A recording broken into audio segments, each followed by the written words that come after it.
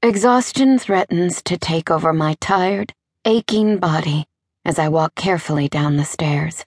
My eyes are burning from the lack of sleep in the past few days, and my feet are hating me for every painful step I take. My house is dark, but I know he's down there, because I can hear him retching. Frustration seizes my chest, a savage twist to my heart as my feet slowly take me closer to a scene I'm so tired of acting out. "Quinn!" he cries between retching. "Quinn!" Swallowing down the anger threatening to rise and explode from my chest, I walk with numb legs towards the bathroom. I step over an empty bottle of whiskey on my way there, the remainder of its contents soaked into the carpet for me to clean up, once again. I put my hand to the slightly ajar bathroom door and push it open, stepping inside. My father is on the ground, curled in a ball, covered in vomit.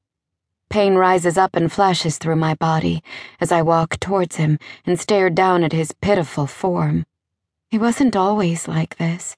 Before my mother died, he was happy, fun-loving, and clean.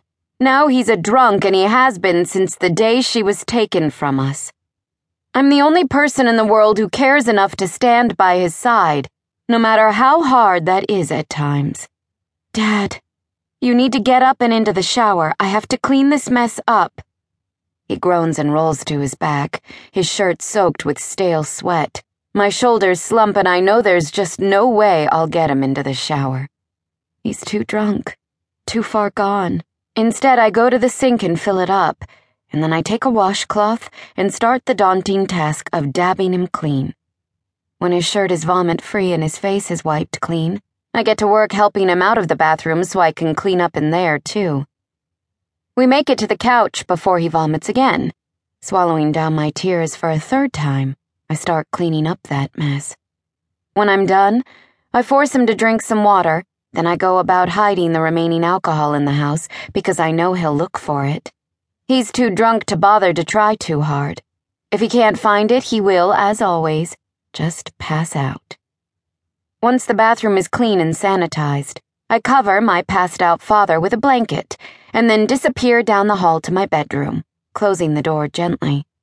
I gather my clothes, take a shower, and then slide into bed.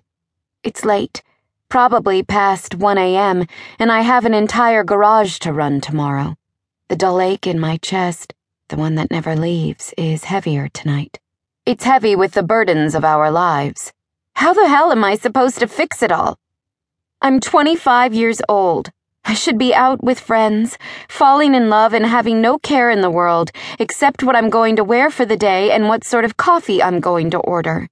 Instead, I have the responsibilities of a business because it's the only thing that keeps me sane. I have to keep this 2-bedroom shack tidy because it's the only home I have.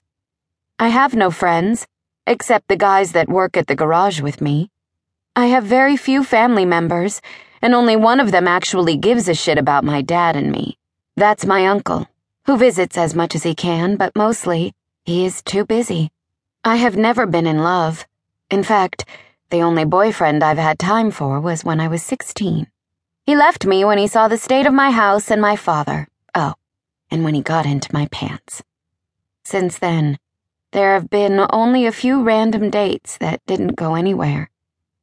I want happiness, truly I do, but there are far too many obstacles in my way to ever begin to imagine where to start. The business is struggling. The expansion we did 2 years ago didn't pay off the way we originally thought it would, and our debts have doubled. The mortgage is overdue and utility bills are piling high.